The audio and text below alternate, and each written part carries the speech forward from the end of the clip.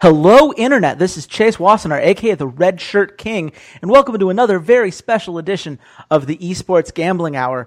I am so excited because BlizzCon is here. It is time, and it is time to break it down with the only person that I would ever want to break down any sort of gambling lines and Heroes of the Storm stuff right now, Walter Fedchuk. Walter, how you doing, man?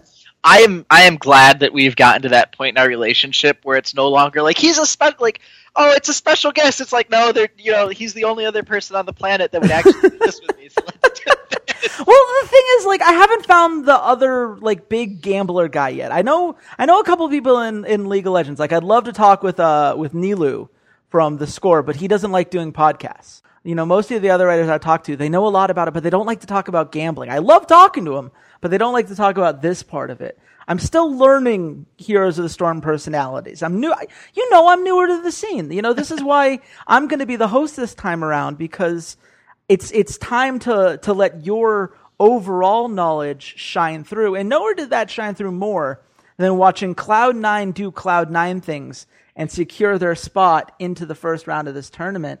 Their first game against GIA wasn't particularly impressive, but they did manage to take that 3-game series against Dignitas. So my question to you, Walter, is how good are you feeling about Cloud9 after this first set of games?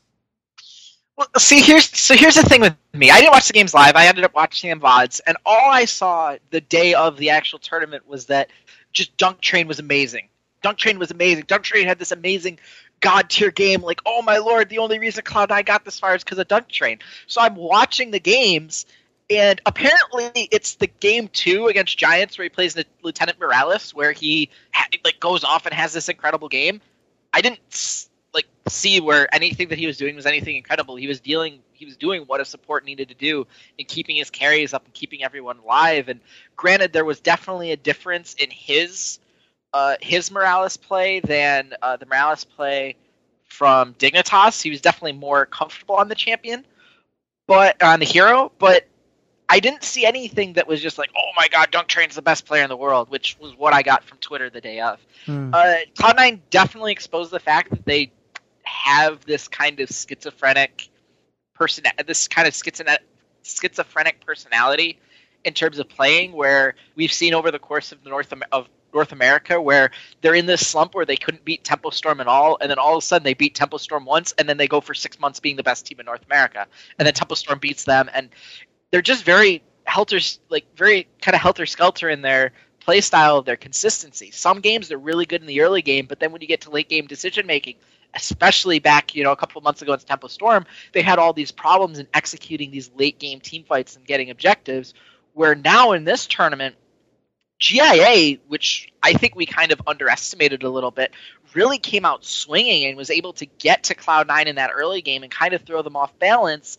But then Cloud9, at the level 7, level 8 mark, were kind of able to force GIA to actually team fight them, actually fight over objectives, and able to get the 2 over them. And the Dignitas did the same thing, where Dignitas was able to get these really, really strong leads, and in game 2 almost came back from being crushed by Cloud9 in the early game.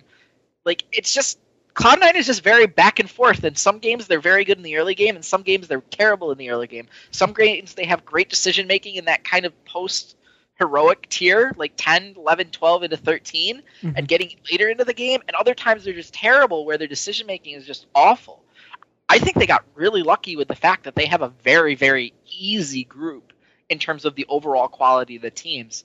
Dignitas, while they're good and they made it out of Europe, and honestly, I think they're much better than a lot of the other analysts have been giving them credit for, they still, are probably not the second or, Dignitas is probably the 4th or 5th best team at the World Championship, as opposed to the other side of the bracket where Na'Vi had to contend with, Team DK, who is arguably the favorite to win the tournament right now.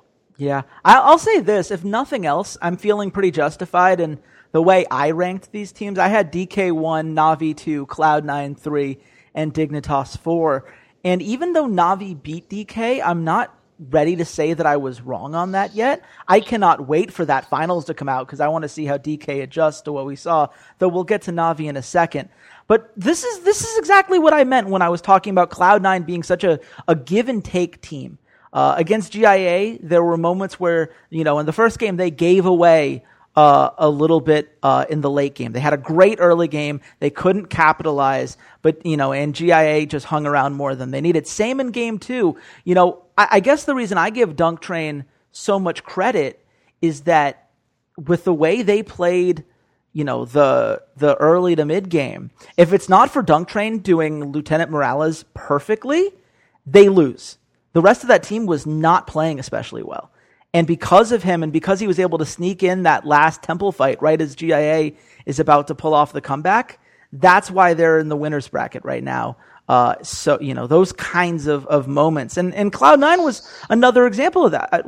When they played Dignitas, Dignitas in game 1 with the Abathur, with the Toxic Nest, they forced Cloud9 to fight on Dignitas's terms.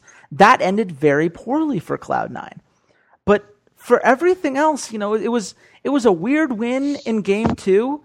It was a back and forth, and all it took was Bakery having one really bad Morales play for them to come back. That medevac made a negative amount of sense from what I can tell.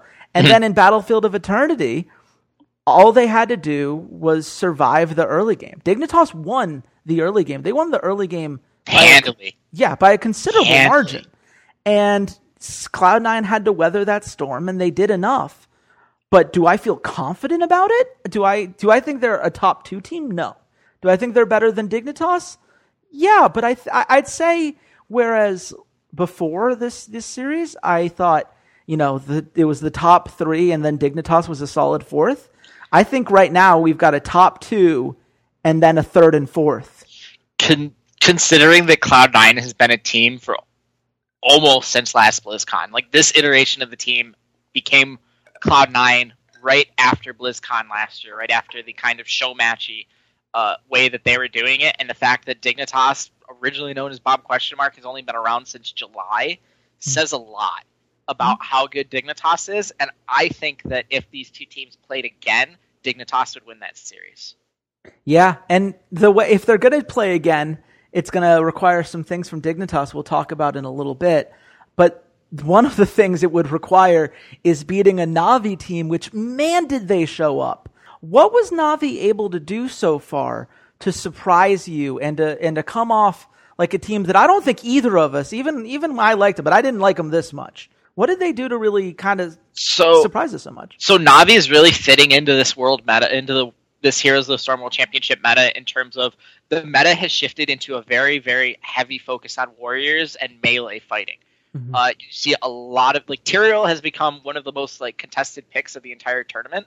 The changes to Sanctification, allowing him to move around after he activated it, it makes him really highly contested as a warrior, especially among DK and Na'Vi.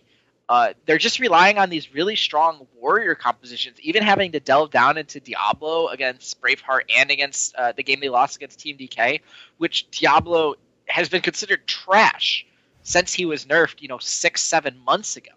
So to be able to go into that and pull off what's a really, really kind of interesting, cheesy composition with the Gust Falstad. Mm-hmm. They did the same thing against Braveheart in their first game, where instead of using Diablo to position to position enemy heroes, it was the Lamb to the Slaughter from Butcher. Mm-hmm. Just really, really smart play, really using the invulnerability from the Charism Divine Palm and Sanctification to really, and even Divine Shield on Uther, to really put their team into winnable fights by absorbing a lot of the initial damage or initial crowd control that their enemies are firing against them.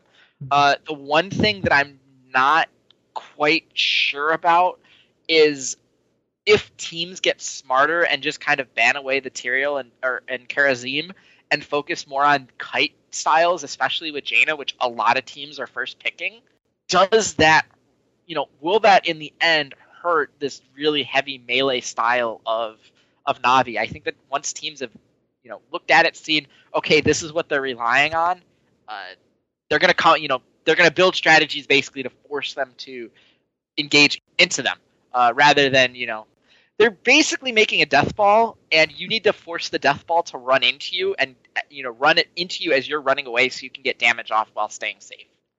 And this is the interesting thing, right? Because if anyone should have the answer to this, it should have been Team DK. Why do I say that? Well, the team that originated this kind of triple warrior comp, especially around the Tyrael there, was MVP Black.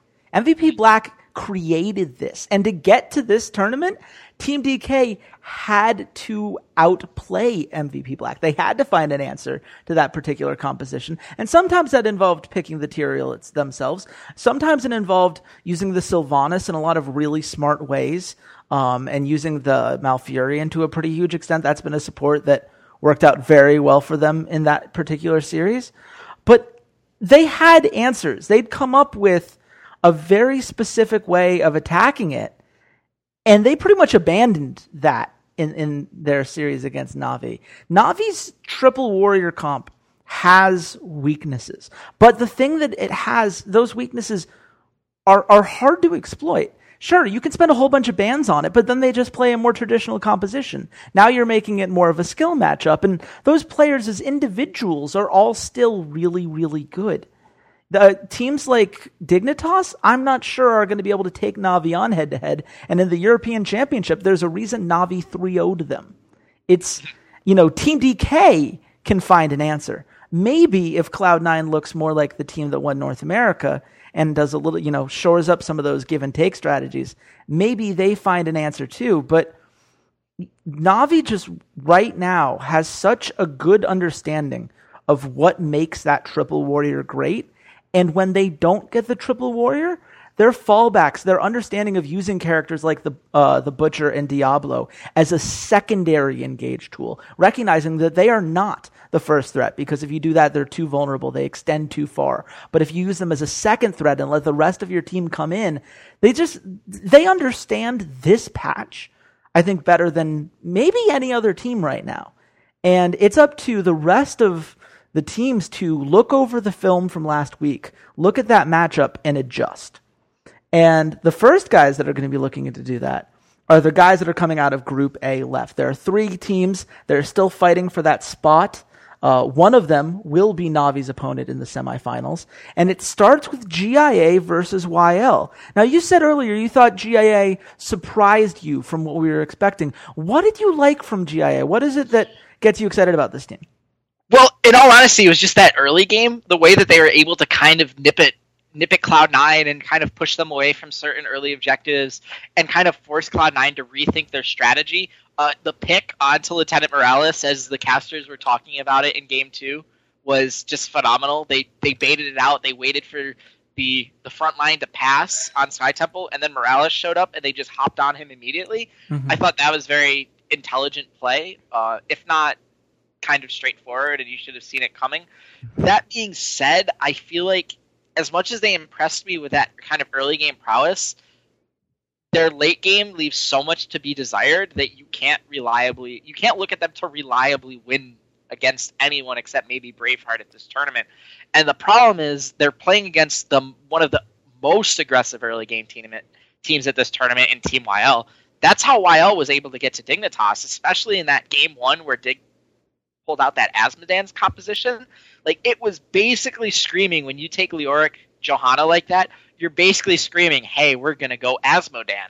And YL just picked a really good composition around it. They went with a really, really aggressive warrior in ETC, who is the most aggressive warrior out of all of them, just because of the power slide and face melt combination, the knockback. Yeah. So it was just really, really well played by DK, and just completely forced, or not DK, YL, and just completely forced Dignitas to change their strategy, and forcing Dignitas to really embrace this heavy melee kind of meta that we're seeing at Worlds. They went into Game 2, and they still got the ETC, they got Johanna, but they didn't have any damage to back it up with just Zavala. You're relying on Uther, and you're relying on Tyrande to be supporting these more bruiser-style warriors as opposed to tanks, but someone has to deal damage, and, just Zavala isn't going to cut it. And Game 3 was just Dignitas playing better. That game was just incredible from Dignitas, the way they were able to pull back into it. And I think YL really kind of missed the mark with having the Arthas and Sylvanas. I know a lot of players that I've talked to like the Army of the Dead that gives Arthas like all the healing around it, but on that map on Mines, you have to abuse the fact that you have the structure control with an Arthas and a Sylvanas. Like, you have to push that advantage and force the enemy team to adapt to what you're doing, and they never did. They never really used the fact that they can disable all those turrets. You know, you do one of two things. You either set up with your golem and just keep pushing that golem wave while disabling all this stuff to keep it alive as long as possible, or you let your golem solo push while they take 4 people to attack it, and you go to another lane. You go to the other lane and you push down a fort while the enemy team is protecting. So I think it was really a lack of execution by YL in that game, and Dignitas was just able to get out and get the win. Yeah, no, absolutely. I think you nail it on the head when you look at what each of these teams are doing well. GIA has looked good in the early game, but their mid to late game fights have been lacking. While you can kind of say the same thing with the exception of that game 3, which I agree with you. I have no idea what they were doing. They had the Sylvanas. They had a very good Golem fight comp. They picked that map, and they played like they had no understanding of how to use it whatsoever. It's almost like they said to themselves, well, we know the West doesn't really play Haunted Shrine, so we're just going to pick that and assume Dignitas doesn't know how to play it.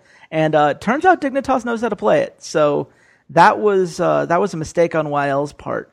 My concern for GIA, and YL to a lesser extent, is that both of these teams had pretty easily predicted compositions. I mentioned before that GIA relies so exclusively on that Anubarak for Blue Way. He doesn't play anything else. It's one of the reasons I said if you banned it, you could really throw him off his game. He picked that in each of these games, didn't really do all that much. The Vala has been huge for GIA in these games because their Jaina is not very good. They do not have anyone that can play that hero with a win rate. I think that's like 5-10 is the best record they could come up with for a Jaina player on that team. That's a problem. Meanwhile, you look at YL, they rely so much on that elite Tauren Chieftain for some of those engages. They don't really have a lot of other great warrior threats. I didn't like the way their Johanna played in game 2. I didn't like the way that, they didn't really make use of their Arthas very well in game 3. They certainly didn't make use of their Sylvanas in game 3. It really feels like both of these teams have one style to win. The one thing that I think helps YL, though, and this is what sets them over the edge to me, is that YL has this, constant level of aggression. GIA fights well early and then kind of backs off and tries to play defensively, whereas YL, they got punished in game 2 because they were extending all the time, and there were these constant pushes, and it almost looked like they were going to win game 2 for that reason. When you look at the matchup between these two teams, do you think that YL aggression helps or hurts them in this series? I think it helps them, because if they screw up that aggression and GIA gets out to a little bit of a lead, GIA didn't really show that they knew what to do when they got to a lead, in particular allowing Cloud9 to really take control of games once you hit that 7 to 8 level mark. I think YL has the potential to, even if they fall a little bit behind in early game in those early rotations, give up a couple of kills, I'm pretty positive that they can just steamroll GIA later on in the game, especially once you hit those first heroic talent tiers. So I'd love to say GIA, even though they impressed me, that they could stand a chance, but I don't see it. And the gambling lines are really pushing that this is a YL victory, but not pushing a sweep, which I find really interesting. Well, I'm glad you looked it up. I was going to see if you wanted to guess, but I guess somebody just had to get ahead of the game. It is minus 238 for YL, which I think is fair. I think they win this series more often than not. The minus 1.5 handicap is fascinating. That's plus 200 right now.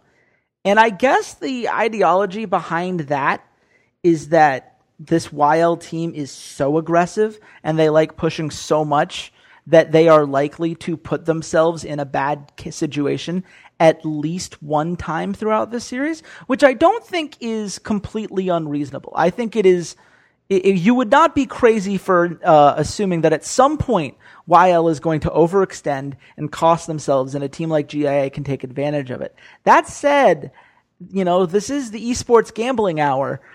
That's the line I have to recommend. I think it's way more likely that we see Team YL win 2-0 than we are to see any other particular result. Though, if you do think it's going to be the 2-1, I will say the even odds for the over 2.5 maps is also pretty enticing. I would not be opposed to anyone who went that way if you're so inclined.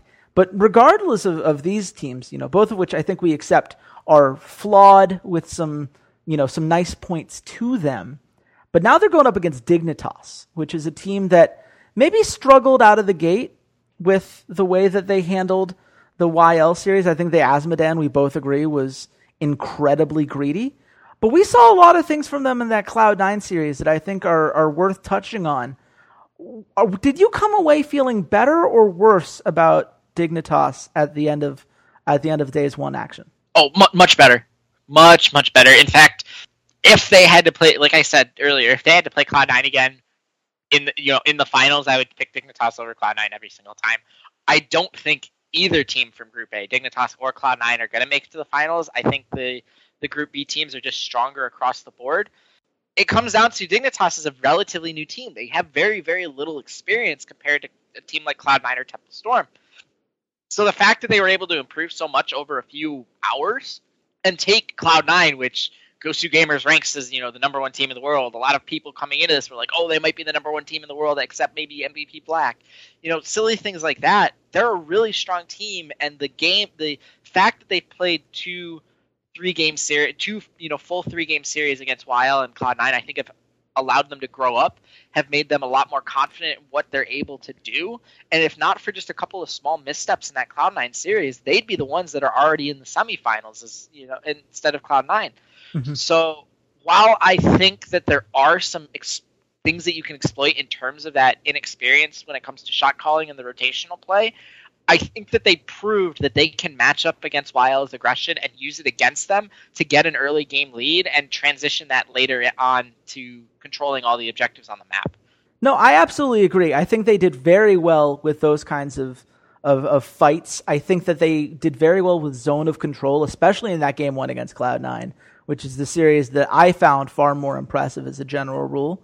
Because as you said, that's a series that they should win more often than not. I will say this. I am a little bit worried about what happens to Bakery when he's not on the Kerosene. Cloud9 adjusted and banned it in both games 2 and 3 in the second series of bans, and his backup plans just didn't synergize as well with the rest of the team. They really have this reliance on these perfect divine palm executions, which, to be fair, they can get away with because Bakery is the best Kerosene in the world right now.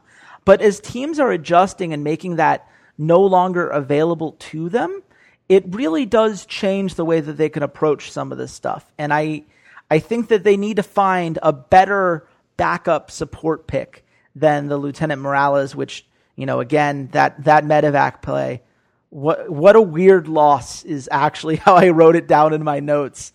This was, they had the position to win and they just didn't do it. And game 3 it's another example of they needed something that was going to give them some pressure as the game went on, and instead they went all in on this early game the same way they did in their loss to the same idea as their loss in game 1 to YL, where they go all in on one particular win condition, and when it doesn't work, they get themselves in trouble. But I think you're right. I think they're going to learn from that. I think they're going to adjust to that quite well. We both agree that YL is going to make it out of there. What do you think the score is going to be in a Dignitas versus YL game? 2-1 Dignitas. I don't think they sweep it because I think they get caught off guard in one of the games. And YL is very good at snowballing an early advantage, but I think overall it's just going to be a 2-1 and Dignitas is going to make it through and they'll be facing Na'Vi. Yeah, that sounds about right. How do you feel about that series, by the way? Because we're not going to have time to talk between when these games end and the next time. So when you're looking at Dignitas versus Na'Vi, what does Dignitas have to do to change the way that this series has traditionally gone to this point? Familiarity breeds contempt. I think Dignitas needs to for anyone to beat Navi, I think they need to figure out how to deal with the triple warrior comp or force Navi to go off of it through bans, and force them to play really kind of off meta warriors, I suppose. Maybe force them onto an ETC.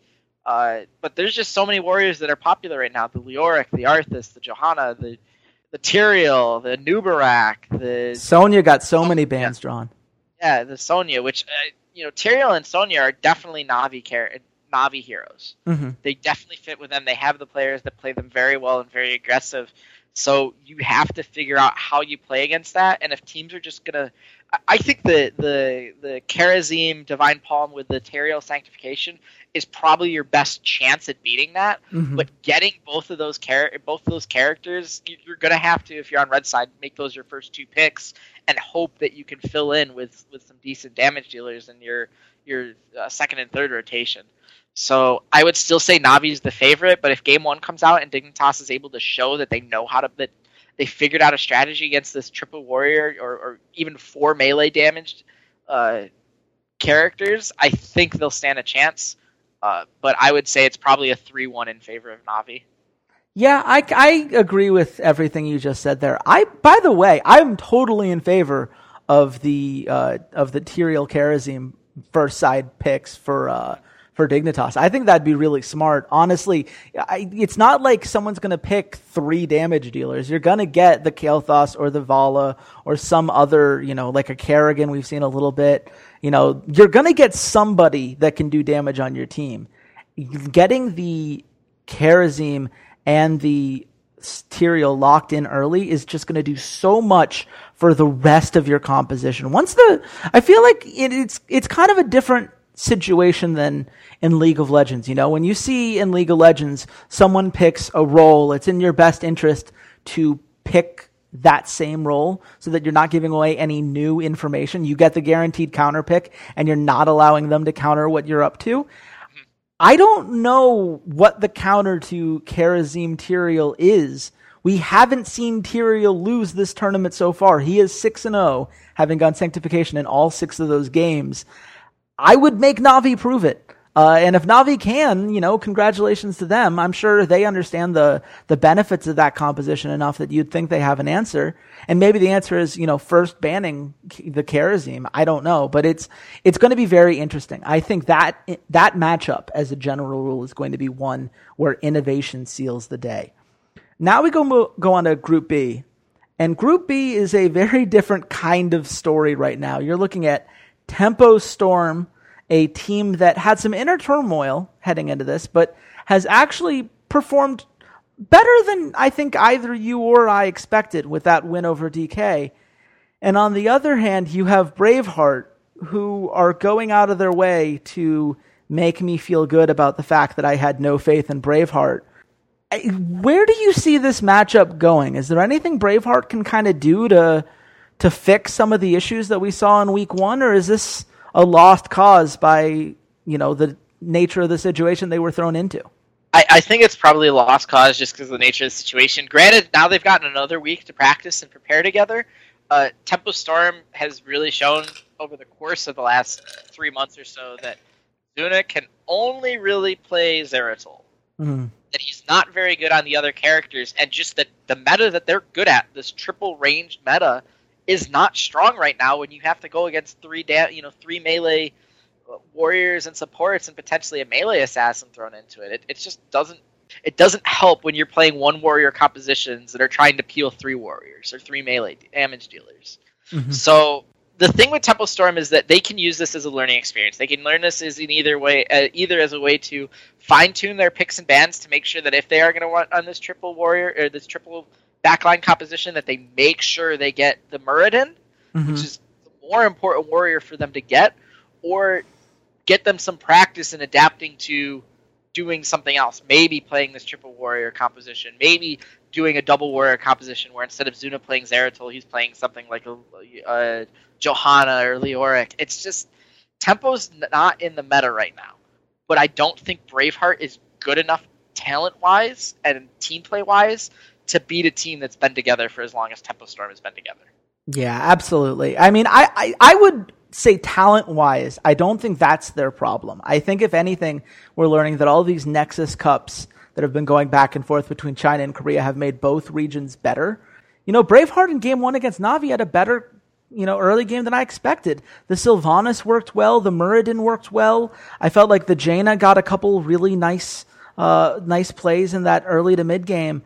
But when it came to team fighting, they just didn't have it. And honestly, I don't know how you could expect them to. They aren't a team. They haven't played in 2 months because both of these teams, both Braveheart and Edward Gaming, which is merged together into this beast that is now being considered Braveheart for the purposes of this tournament, it's been forever, and it's a shame. It's just a shame because I think that both of these teams at their peak would have been far more interesting to watch. But Tempo Storm is more than good enough here. I think their raw skill, what they're able to bring, what they've shown in these matchups, the Zeratul being what it is, the Uther doing its thing for them, I think that they have the talent necessary to take this on. What do you think the score is going to be? Because Unicorn is pretty confident in what the score is going to be, but I'm curious to see where you go with this.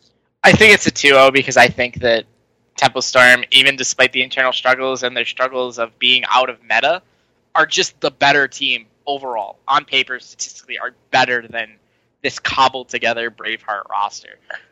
Mm-hmm. It might not be a 2-0 if Braveheart can figure out a way to kind of force Tempo to play something they're not comfortable with or have adapted to play against kind of a triple range composition. But I think Tempo Storm is safely into a rematch against Team DK in the second elimination game of Group B. Yeah, that's fair. By the way, -111 if you like Tempo Storm to win that 2-0.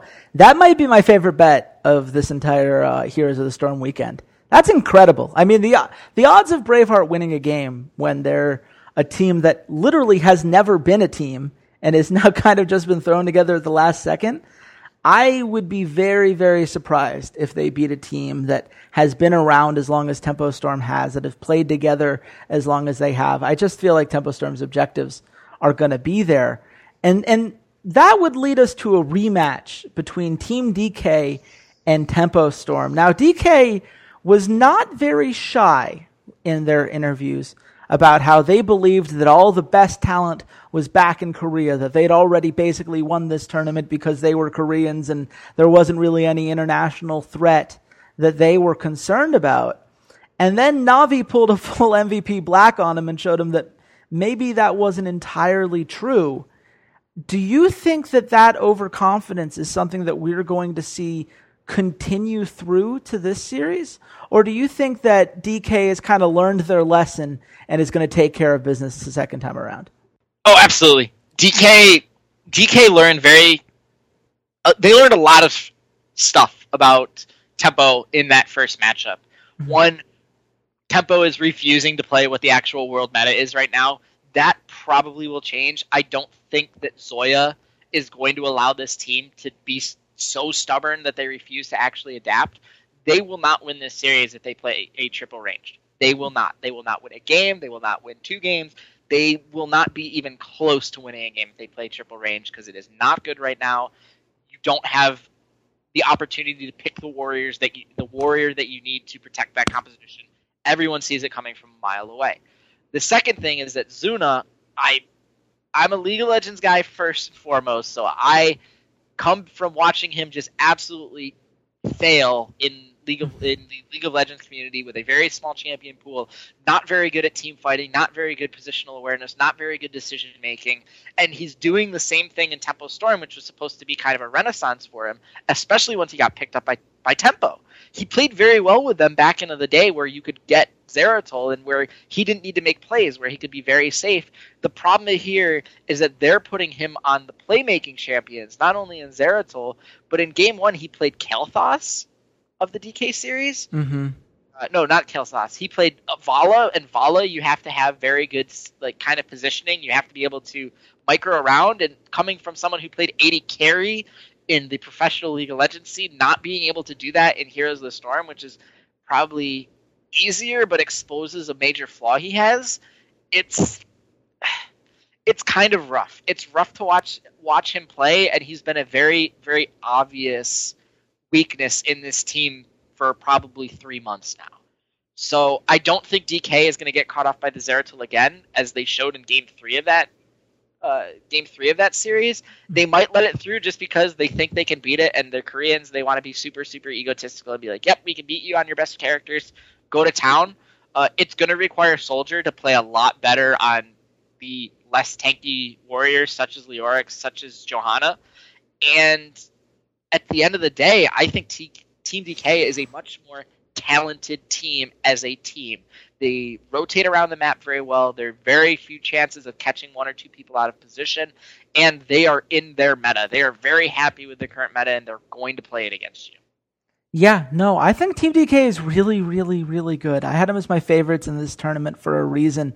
And even though they didn't play quite as well as they probably should have, I'm no less convinced of that. I mean, let's be real here. If it's not for a perfect Tyrael sanctification by Alex the Pro G in that Haunted Mind game in Game 3 of their series, Team DK is through.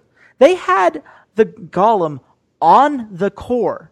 This was so clearly pushed in. They had such a big lead. You never see comebacks like that.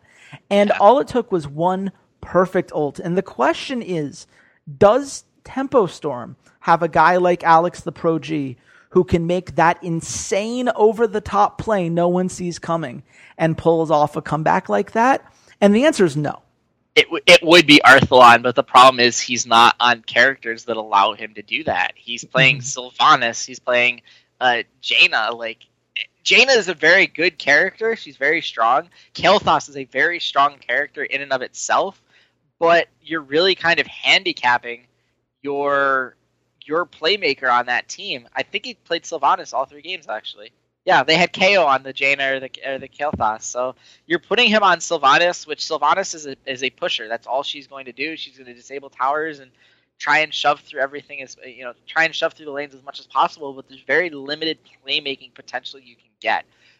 DK should have won that first series in 2 games, but they got caught out of position on the Abathur quite a bit. He got sniped by Zuna, by Arthelon, that were just kind of solo pushing.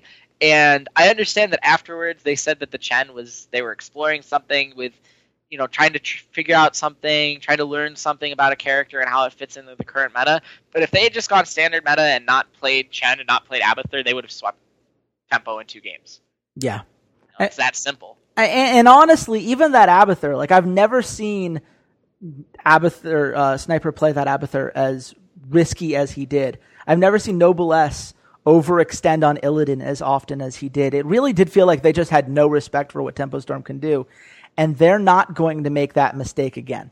That's not something that I think DK is now in that mindset. And we've seen Korean teams get here before in League of Legends and StarCraft and other games like that. When you piss off the Korean teams, it doesn't end well. There's just very, very few examples where you look at it and say, oh yes, I'm quite glad that I made the Korean team angry. They're not going to then come back with a vengeance out to prove that anyone who now pointed at their hubris earlier was absolutely right. I think they're going to come off and try to get the 2-0 here. And I think in the same way, DK is going to try to 3-0 Cloud9. They are so angry right now and so ready to prove themselves. What does Cloud9 have to do to make sure that doesn't happen? Cloud9 needs to use DK's hubris against them.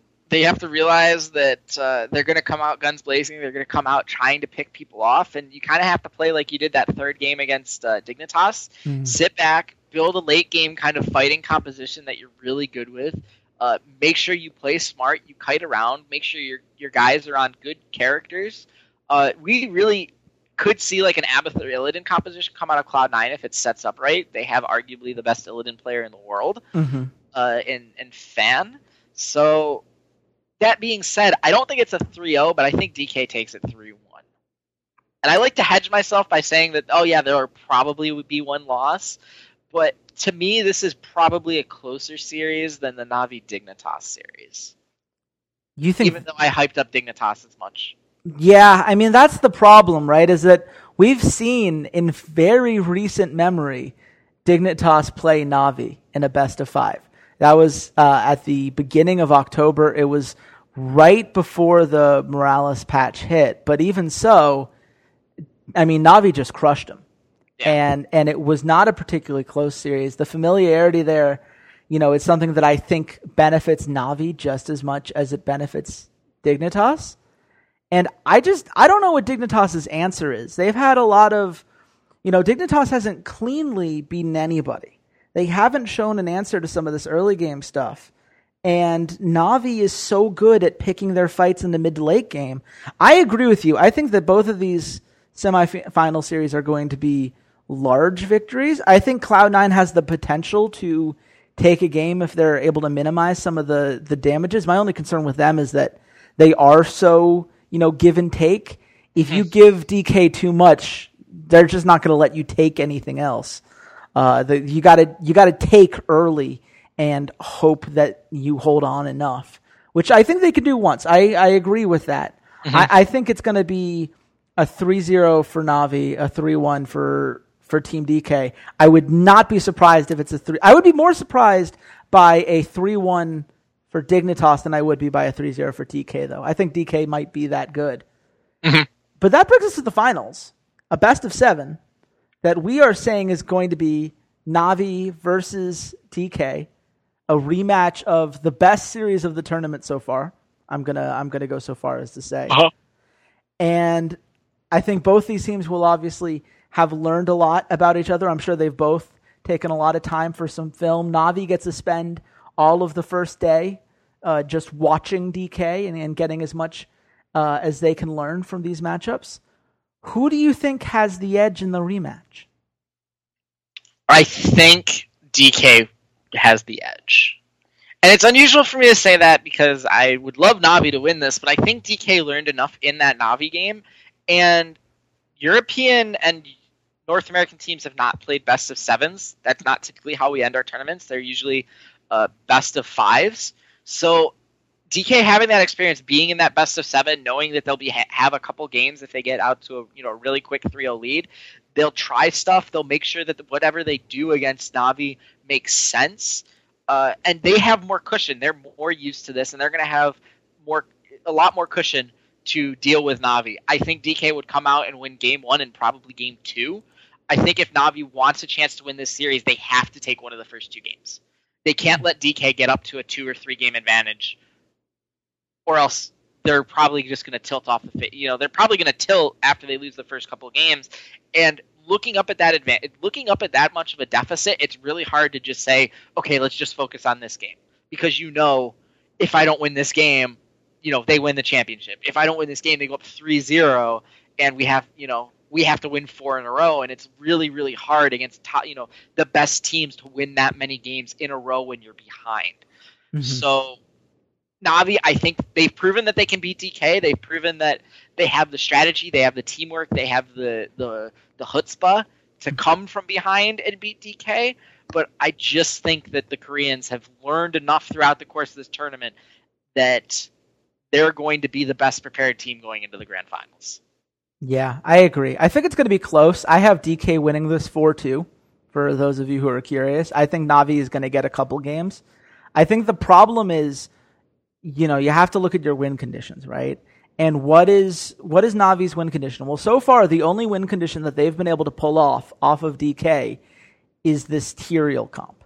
It's Tyrael and either, using it with the Joanna, Leoric, and the Uther for all of these kinds of, the Divine Shield Sanctification combos, or using Brightwing and taking advantage of those opportunities in a Tyrael comp. I don't think DK is going to let that happen again.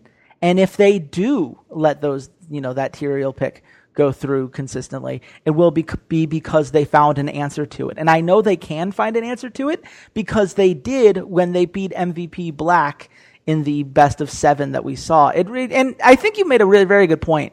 It's the same point we make about League of Legends all the time, where when teams have more experience playing these extended series, that matters. We've only seen Na'Vi in a couple best of 5s in their career. A lot of these series were best of 3s. Most of their series they've played are best of 3s. Meanwhile, DK's been playing tons of best of 5s, and they've played a few best of 7s, both in this tournament and some Nexus Cups. That matters. It puts you in this mindset where you really understand. how these things can go back and forth. And then you take into account that most of these guys on DK are former StarCraft guys. So they've been in tons of best of sevens. They've been surrounded by the esports scene and the high intensity that is the StarCraft 2 esports scene. I mean, if you can stand it there, you can handle it anywhere, honestly. And these are guys that had success in that scene. So I have no reason to believe that they're not going to continue that trend. Walter, I guess before we close out, there is one other thing I wanted to ask you.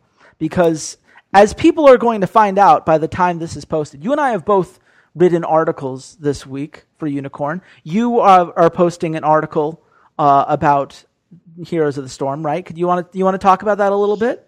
Yeah, so it's Heroes of the Storm, unfortunately, is not very statistics driven. There's not a lot of stats that you can get from the game. You can look at pick and ban phases, you can look at tendencies and stuff like that, but it's a lot more, in my opinion, narrative driven. And you can learn a lot from just mindsets of where teams are and kind of draw comparisons to other things. I don't want to... Well, I guess I can spoil it. So I had a lot of fun writing the article because it's very like wonky. And by comparing it to a musical, taking esports and comparing it to Oklahoma, it's kind of bizarre. And I really hope people enjoyed the article. It's not as detail and numbers driven as your article on StarCraft, but you have a lot more to work with.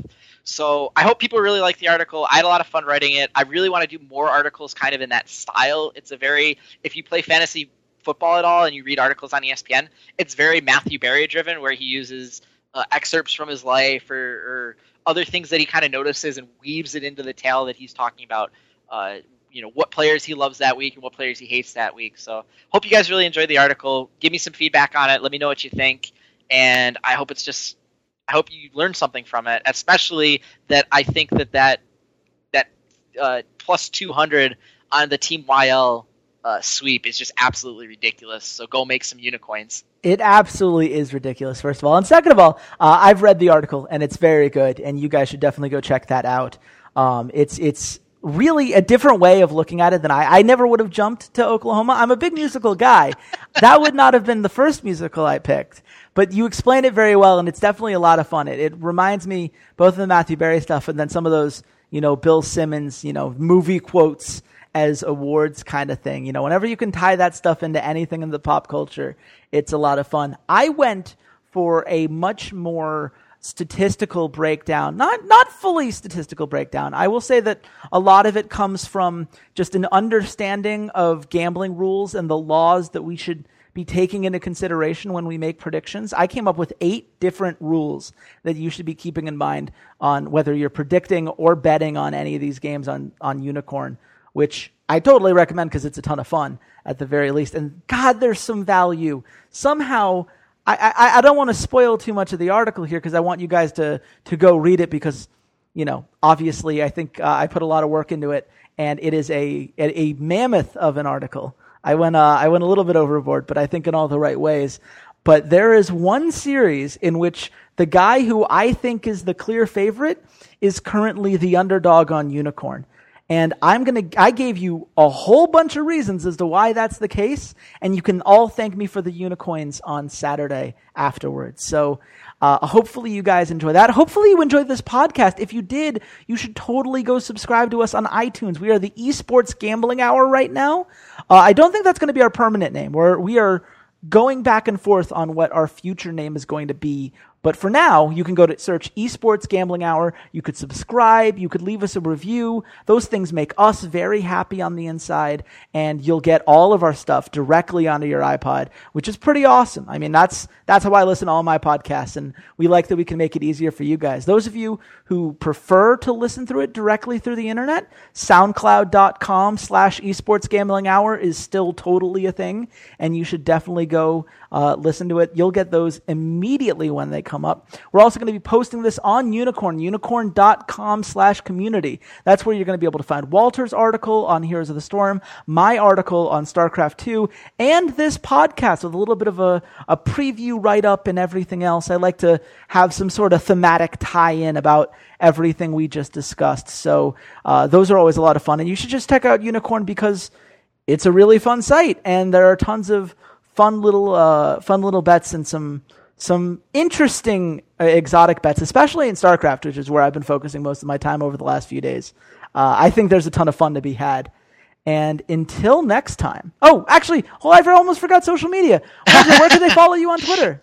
You guys can find me at @Ceades_LOL, at CEADES_LOL. Like I said, I really hope to get some good feedback about the articles, and I want to start talking some Heroes of the Storm now that League of Legends is kind of done. I'm going to dedicate this weekend to being full-on Heroes of the Storm and full-on Blizzard StarCraft, and maybe watch some Hearthstone, even though it's kind of boring to me.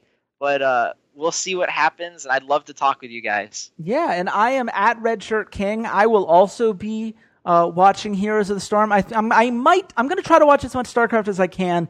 I might end up having to watch via some VODs because there is some overlap, and I'm always going to lean the MOBA way because that's just kind of where my heart has always lied in these kinds of things. But don't worry, I will be watching all the StarCraft, and at the very least, if you guys want like a delayed live tweet, I might do that on Sunday for you guys. And if nothing else, you're welcome for doing an entire podcast without using the word double lift once in this entire thing. It was really hard, but we did our best, and we managed to get our way through. So until next time, goodbye, Internet.